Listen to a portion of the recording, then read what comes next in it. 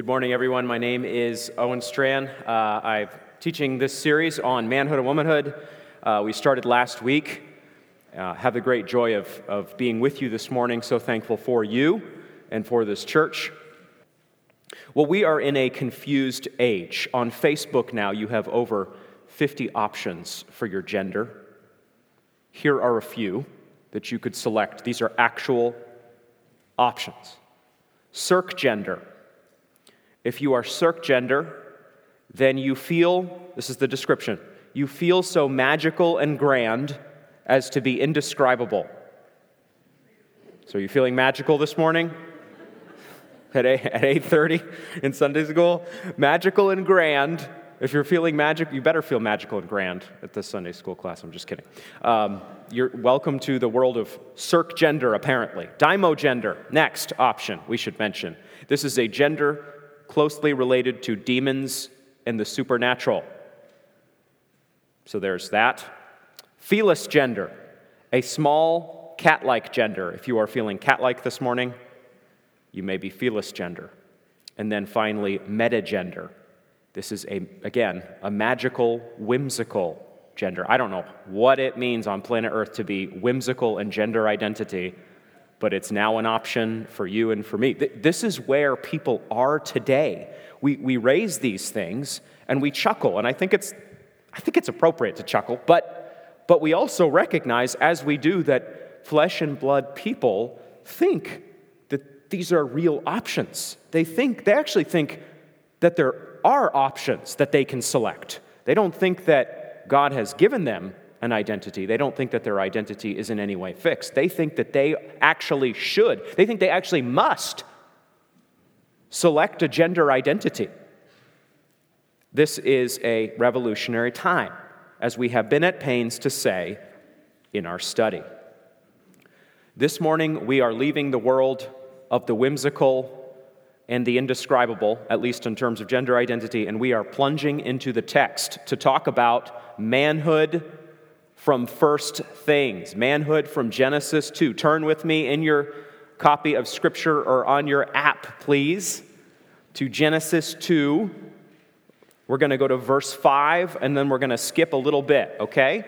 But the passage we are going to be in this morning is Genesis chapter 2. This is the Word of God. This is inerrant, inspired, authoritative Scripture. This is not merely the history of the salvation of Israel. These are not the spiritual reflections of Moses. This is the living, profitable, reproving, authoritative Word of God. Genesis 2, verse 5. When no bush of the field was yet in the land, and no small plant of the field had yet sprung up, for the Lord God had not caused it to rain on the land, and there was no man to work the ground, and a mist was going up from the land and was watering the whole face of the ground. Then the Lord God formed the man of dust from the ground and breathed into his nostrils the breath of life, and the man became a living creature. And the Lord God planted a garden in Eden in the east, and there he put the man whom he had formed. Let's move ahead to verse 18, please. Then the Lord God said, "It is not good that the man should be alone. I will make him a helper fit for him." Now out of the ground the Lord God had formed every beast of the field and every bird of the heavens and brought them to the man to see what he would call them. And whatever the man called every living creature, that was its name. The man gave names to all livestock and to the birds of the heavens and to every beast of the field. But for Adam there was not found a helper fit for him. So the Lord God caused a deep sleep to fall upon the man, and while he slept took one of his ribs and closed up its place with flesh. And the rib that the Lord God had taken from the man, he made into a woman and brought her to the man. Then the man said, "This at last is bone of my bones and flesh of my flesh. She shall be called woman, because she was taken out of man. Therefore a man shall leave his father and his mother and hold fast to his wife, and they shall become one flesh." And the man and his wife were both naked and were not ashamed. Let's pray. Heavenly Father, we praise you this morning for your word. Father, we have staked our soul on your word.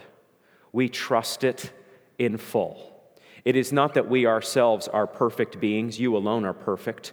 It is not that we are able to keep holiness before you perfectly.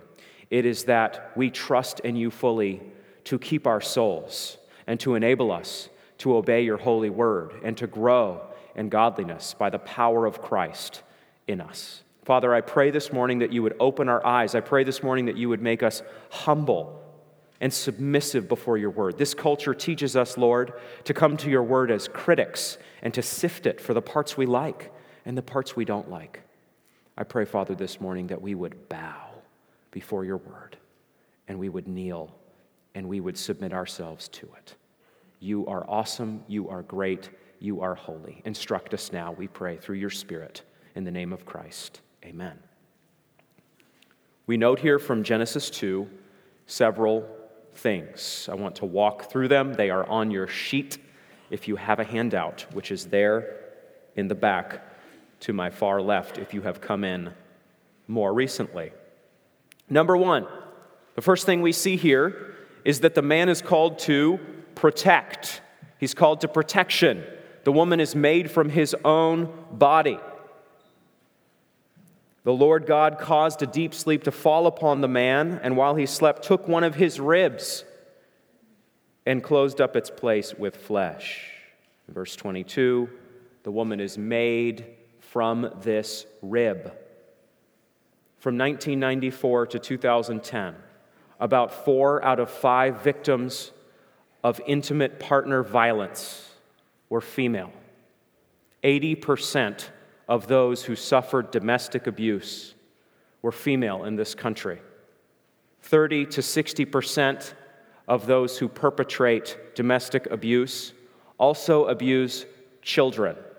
So there is a terrible connection between, in many cases, not every case, but in many cases, men who abuse their spouse or their girlfriend or what have you, and then those same men abusing children in the home. It's easy for these things to be statistics, to be realities out there, that there is abuse that takes place. We know that in the broader world, and it's can feel foreign to us, and yet we recognize that people around us are experiencing these statistics, are living these realities.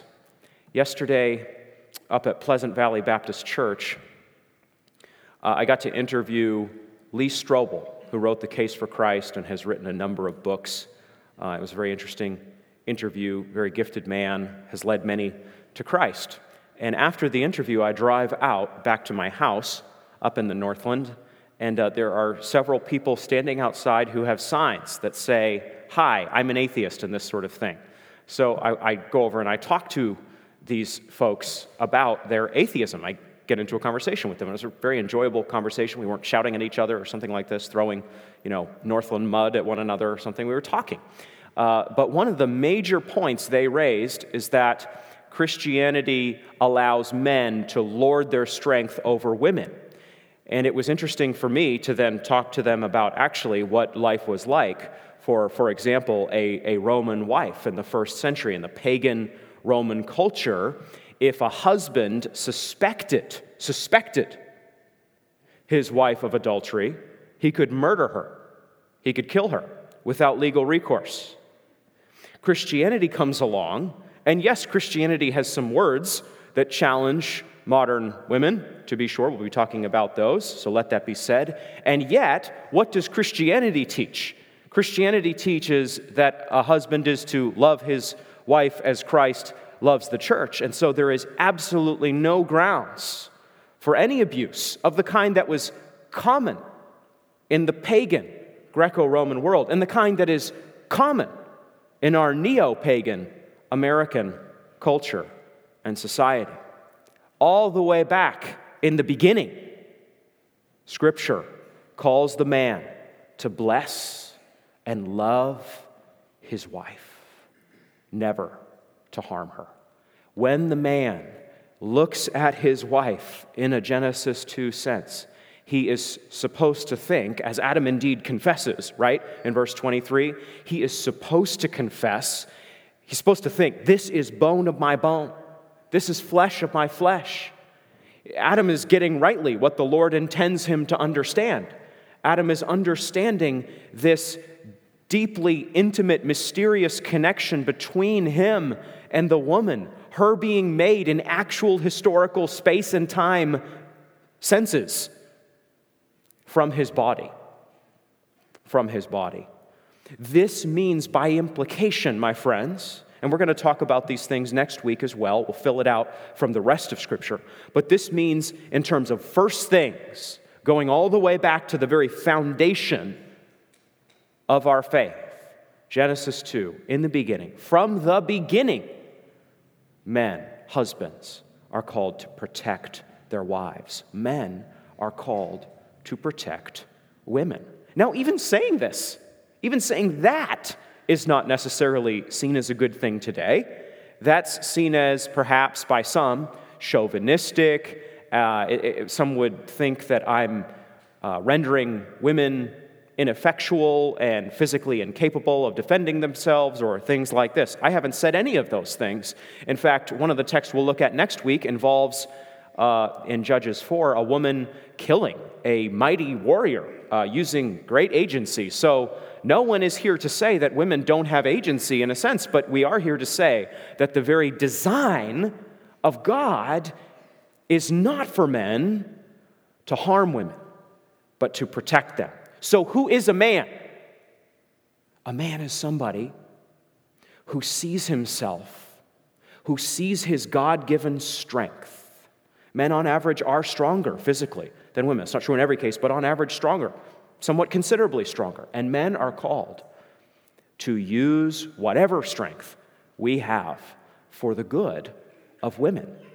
I am here to say to you this morning, I'm not just here to say this is an interesting teaching of the Word of God that you should consider.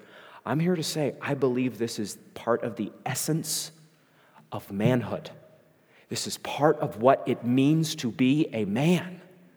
This is part of what it means for you to be a man, married or unmarried. It does not matter. This is part of how you understand yourself in the world. This is totally questioned today, right? As we've talked about in previous weeks, because gender identity is severed from physical sex, yes, from anatomy, these sorts of things.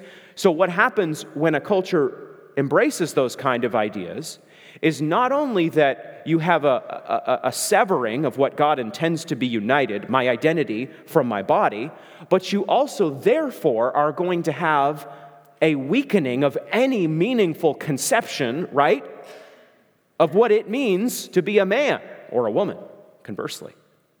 In other words, you're just going to see your anatomy as just that, an anatomy. It means nothing, basically, I guess. The Scripture goes the opposite way. The Scripture, if we pay attention, even in Genesis 2, is teaching us essential truths from the very foundation about men and women. And here, I believe, if we're paying attention, if we're reading carefully, if we're seeing how the Lord forms the woman, we see that men are called to protect women. The woman is from Adam's own body. Second truth we pick up here. The man is called to work and lead in working.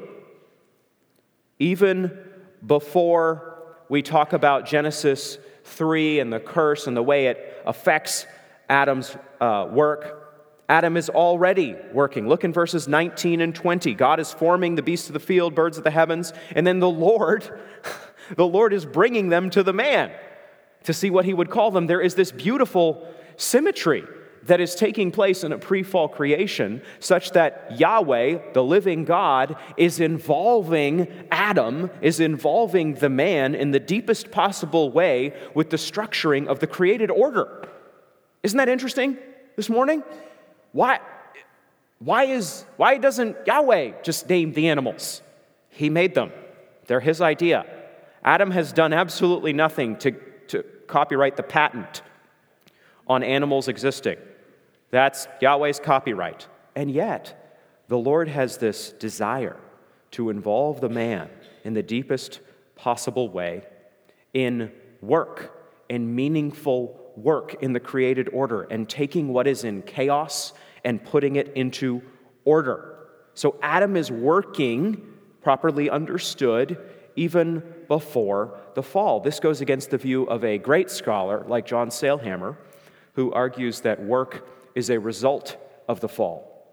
Sailhamer taught for many years at Southeastern and also Gateway in California. A very strong scholar on many points. I consult him regularly, as I'm sure Pastor Rick and other pastors in this church do in their commentary work. And yet, here we see that Adam has meaningful work to do even before the fall. So work, contra what you might have picked up from The Office or something like that, work is not part of the curse.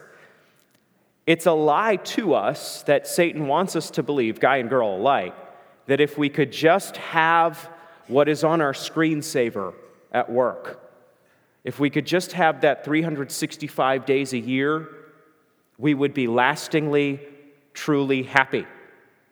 I think vacation is great, but have you ever gone on a vacation and on day, 5, you get a little itchy?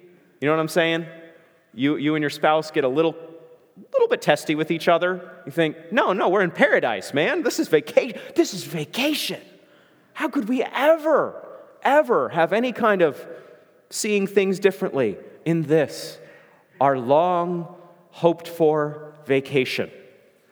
Part of why I think this sort of thing happened, the doctrine of sin, but also part of why vacation doesn't always go precisely as we think it might, is because I actually think it's really good that we work.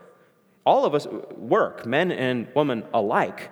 A woman is working in a biblical sense in nurturing and making a home and raising children and these sorts of things. But here, Adam is the leader in working. Adam is the one who is already working before the fall. He is naming the living things. He is involved with Yahweh in the ordering of the creation.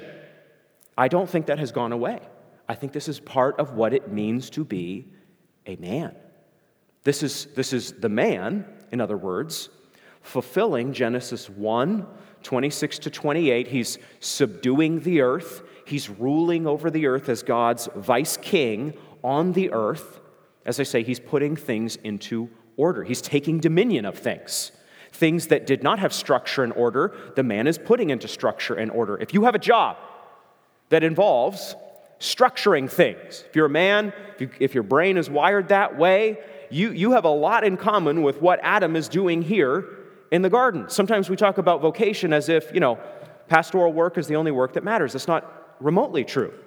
We believe that pastors lead in fulfilling the Great Commission, so that is hugely important, but we also believe that God loves work. God is the original worker. God is the original creator. God is the original maker. So if you're a Christian and you're clocking in, as we all are in some form, and you're working day by day, and if you're a man and you're doing this work, you were made for this. This is part of your identity. This is part of the essence of manhood, that you would get to work. I remember being raised in Maine. And my dad, I think I shared this a little bit, but my dad put me out on the blueberry barrens from an early age, ages 11 to 12, and I learned through that experience that men work. It was very hard. We got up at 4:30. The work was genuinely challenging. You came home aching and exhausted. It was so good for me as a boy. Boys still need that kind of experience, by the way. Boys do not need to be coddled. Boys need to be loved and shepherded and raised well. Amen. But boys need to be encouraged to toughen up. Boys need to learn to work. Boys need to see their father working. And I think all of this is out of the overflow of this text. I think the rest of Scripture, as we'll see next week, reinforces this teaching. Today, though, boys are trained increasingly, not in every setting, but in many settings, to sit back. Girls in our public schools are empowered. Girls and women are encouraged to lean in, and boys are effectively, in many situations, told not to do so, to step back. And men are taking their cultural cues, and men are struggling today. Our young men in particular. We are not in some sort of Cold War degree race, okay? Hear that clearly. But for every 140 college degrees, graduating from college, that women earn, So women have 140, 100 men graduate. That is a total reversal of the way things used to be. Now, there are some things to say about women getting schooling and these sorts of things that many of us would support in our broader society, and yet you cannot fail to notice the disparity there. For every 100 men who earn a college degree, 140 women earn a college degree. Earning a college degree is not that which confers upon you dignity and worth. It's not. And yet we do very much need to point out that this is not primarily a statistic of health. This is showing us that in many cases, young men are struggling. In too many cases, young men are not giving themselves to their vocation. They are giving themselves to their avocation. In too many cases, young men are taking serious things unseriously, and they are taking unserious things seriously. I enjoy sports. I have played video games. I'll put that on public record.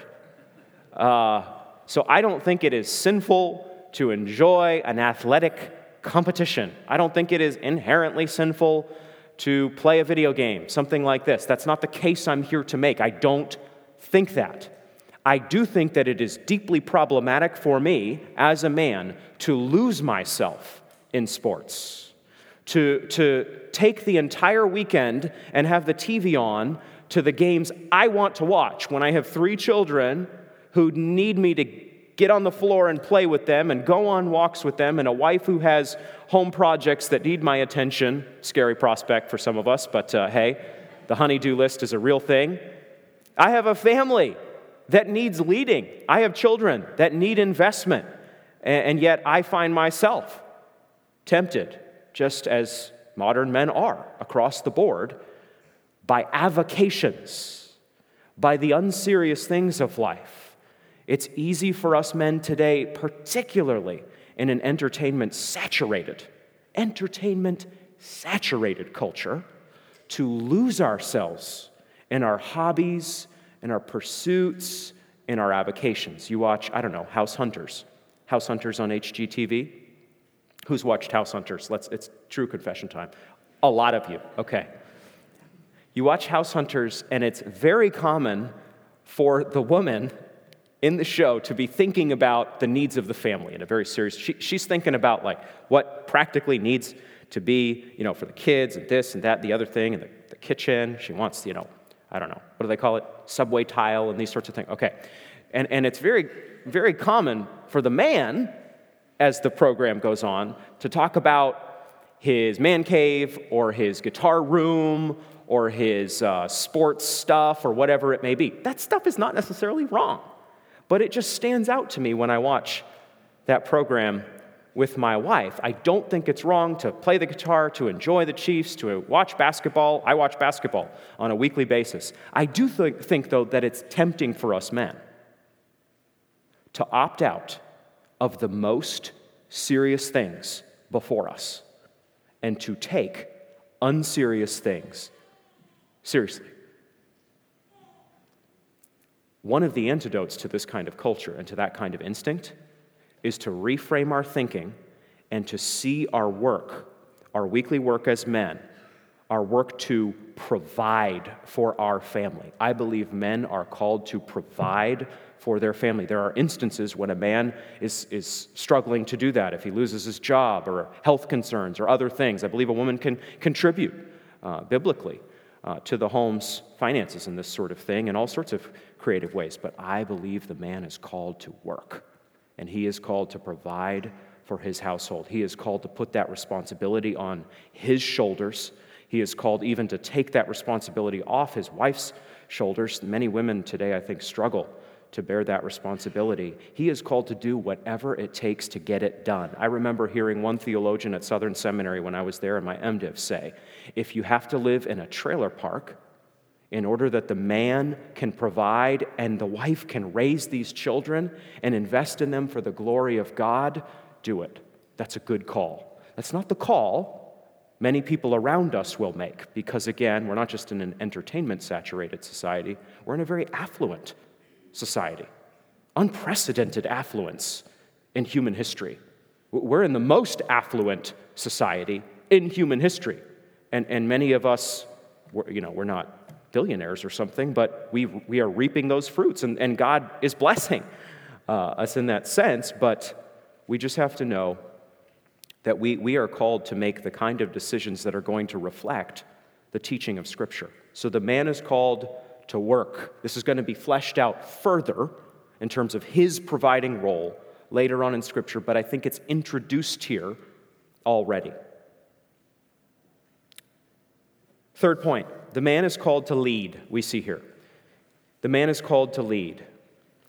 He is the one who is to leave father and mother. He is the one who holds fast to his wife. The U.S. is leading the way in fatherlessness. We are the global leader, America, in fatherlessness. We are a tenaciously divided society today with violence breaking out, if you're paying attention, all across America, along political lines. And it's so hard to reason through numerous issues politically. Here is one issue that everybody of all sides should be able to see and agree on. Fatherlessness. It is an epidemic. Right now, in America, about 41% of children are born to single mothers. America, 4 out of 10 children born at the local hospitals, on average, to single moms. No father showing up in the hospital room. No father helping in the middle of the night to walk the baby, get the bottle ready, or whatever it is. No father, as the child grows up, to play catch or to go to a tea party. No dad coming through the door, ever.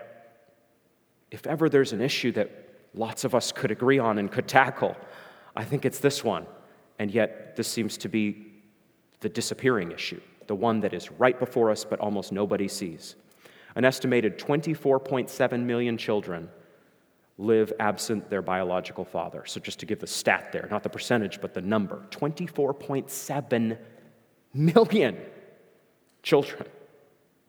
Of students in grades 1 through 12, 39% live in homes absent their biological fathers. 39%. What a tremendous need there is today. Douglas Wilson, who I don't agree on everything with, has summed up the current state of this situation and has said that there is tremendous father hunger in our society. Now, I think we actually have that innately, and boys in particular need a father. Both girls and boys desperately need a father, but if boys do not have that same-sex parent, that father to look up to, and that father to discipline them, and that father to play with them, and that father to lead them, that boy is very likely to shoot off the rails in any number of directions. He's probably going to look for a surrogate father. That father hunger does not go away, and he may well find it in any number of bad fathers, so to speak, bad surrogate fathers of many different kinds. If father and mother attend church together, 33% of children, according to estimates, 33% of children end up as regular churchgoers later in life. So father and mother together, 1 out of 3 kids are going to end up going to church the rest of their life. If the mother goes to church and the father doesn't, you know what the stat is?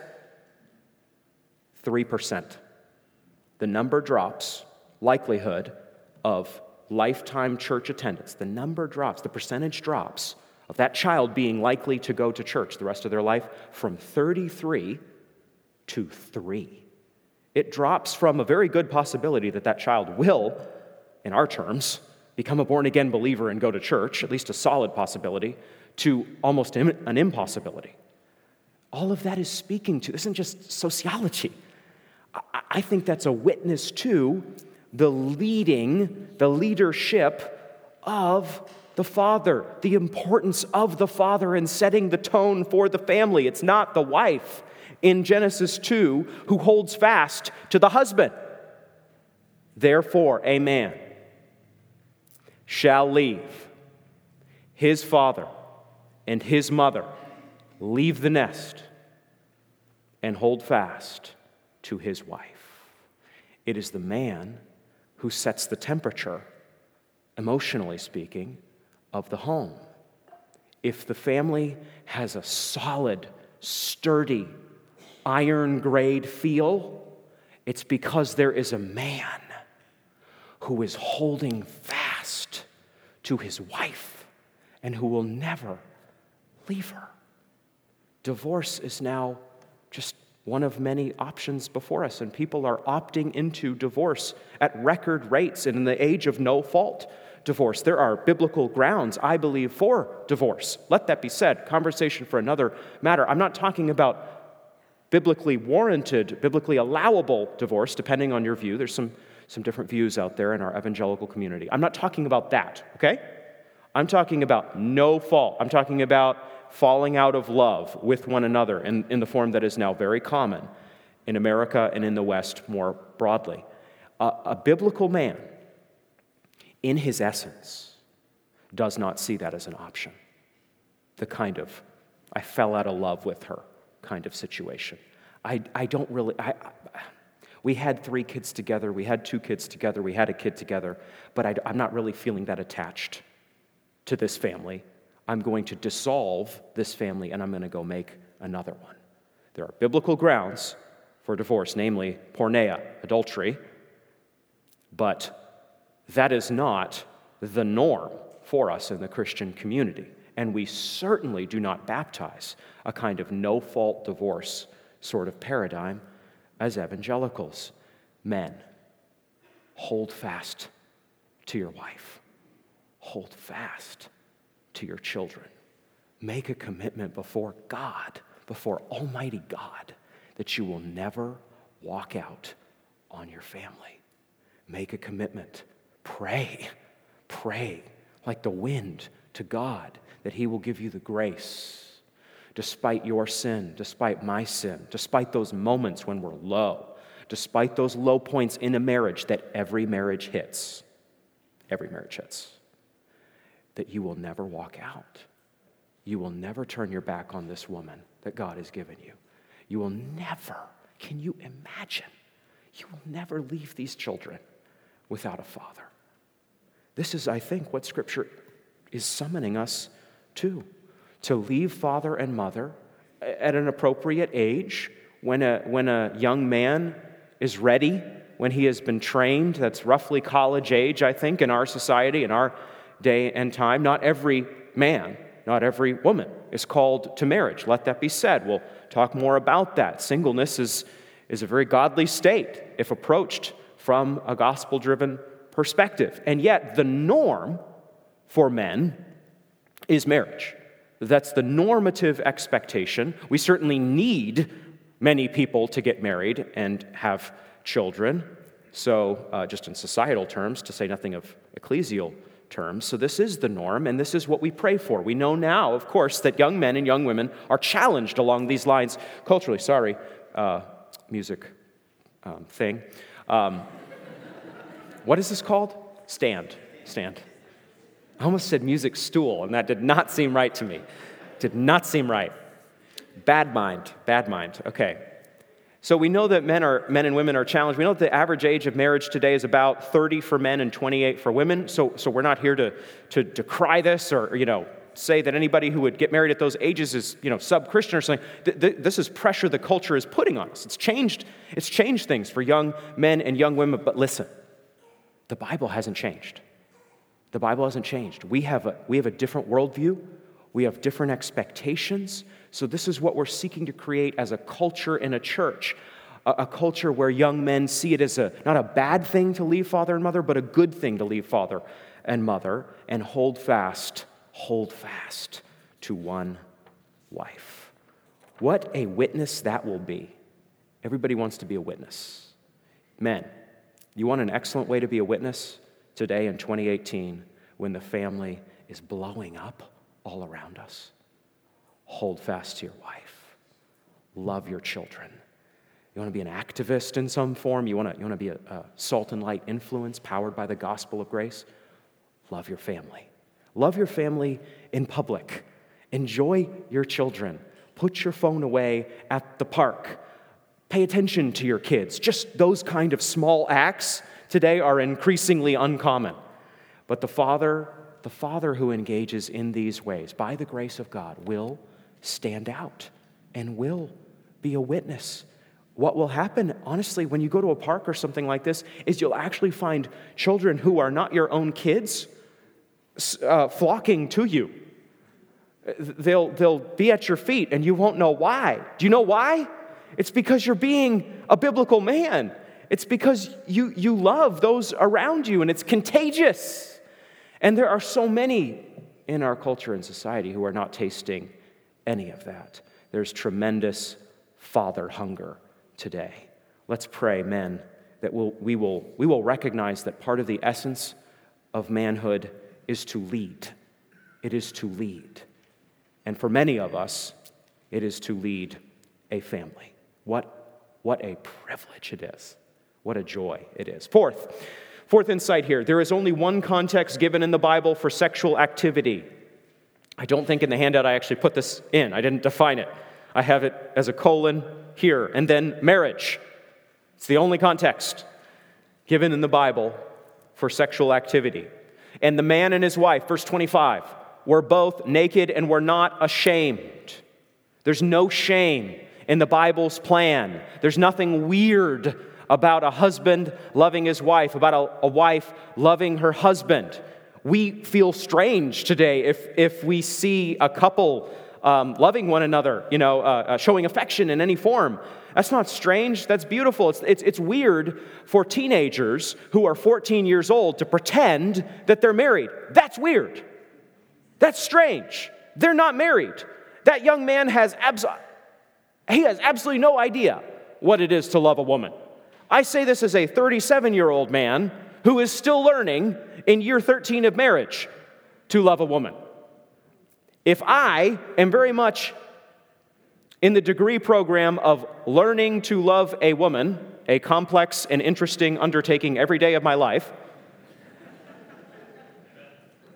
thank you. There's two of us. There's two of us in this degree program. A 14-year-old is not ready. A 16-year-old is not ready. A 17-year-old is not ready. At least I don't see it commonly. Certainly a 13-year-old, an 8th grader, they don't have any clue what it means to care for a woman, to love her well, to treat her rightly. What's weird is the American system where we have marriageized dating, and we now look at marriage as strange. Marriage is the context in the Bible for sexual activity. Sometimes youth group members will say, what is okay? What can I do if I have a boyfriend or a girlfriend? Or, in college, prior to courtship and engagement and marriage, what's okay for us to do? Well, there are some conversations to have there. You should have those with an elder here. Talk to an elder. Talk to a godly father in the congregation. There are some things to say, some gray areas, some hand-holding questions and other things that we could talk about. But we just need to note where the mark is set, don't we? Biblically. The mark is set in terms of sexual activity at marriage. That's where it all goes. That's where the man and his wife, Adam and Eve, are naked and not ashamed. So many people live in shame today. So many young people, so many high schoolers, so many college students, so many university students, so many 20-somethings live in shame. They live in shame. Why? False shame? No. Real shame. Real guilt. Data from the National Survey of Family Growth indicates that in recent years, 3 out of 4 Americans had sex by age 20, and of that percent, 75% had premarital sex. So most young people engaging in sexual activity, I know I'm in mixed company here, forgive the direct speech, but many young people today, as we would guess in our secular context, are having premarital sex. And the result of that sin against God, let it be said here if nowhere else in American society, the result of that sin against God is tremendous. Shame, guilt, confusion, brokenness about identity. You say, well, how? Why? I don't exactly know. But God has ordained that there would be a spiritual component to sex. It is a gift of Him. The marriage relationship collectively images Christ and His church. The gospel. There is something very powerful. There's a lot of horsepower in the marriage bed. And when you mess with that, when you mess with the will of God, when you begin engaging in sexual activity out of God-ordained structures, you set yourself up for terrible brokenness, shame, and guilt. And it's all because you're sinning against God. From 1943 to 1999, attitudes toward premarital sex in America have not just changed. It's like a different country. In 1943, the percentage of young women who approved of premarital sex, you ready? In America, 12%. 12%. In 1943, the percentage of young men who approved of premarital sex, 40%. 12%, 40%. I think that shows you something about men and how men are oriented, by the way. I think it does. In 1999, the percentage of young women who approved of premarital sex, 73. 73%. It went from 12 to 73, the percentage of young men in 1999 who approved of premarital sex, 79. So we have gone from a culture with some form of the Judeo-Christian ethic, choosing my words carefully, being very much in practice in the 40s, people waiting until marriage to have sex, to the complete reversal of that, and even approving of premarital sex. Students, do you want to be a witness? Young men and young women, I know we're getting right to the heart of the matters here, and parents, I apologize if this is too direct, but I've got a verse here that's pretty direct itself, Genesis 2:25. Students, do you want to be a witness? In similar terms to what we were talking about, pursue purity. Be pure by the grace of God. It's not by your own bootstraps. It's not by your own effort. It is by the grace of God. But make no mistake, those momentary decisions that you make matter, and they will set you apart in a world awash with sin, telling you the lie that if you just give in to your flesh, you'll be happy and there will be no shame, that is in truth awash in shame. So, let's go back to first things.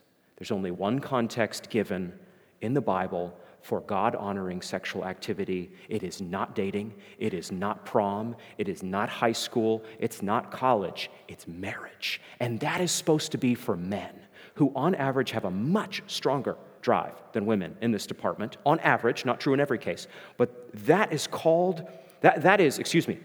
for young men supposed to be a summons to leave father and mother. I remember hearing Al Mohler at Southern talk about this a good bit in his training of young men. And in his handling of the pornography crisis, part of what Mohler pointed out is this is a crisis because young men are not getting married.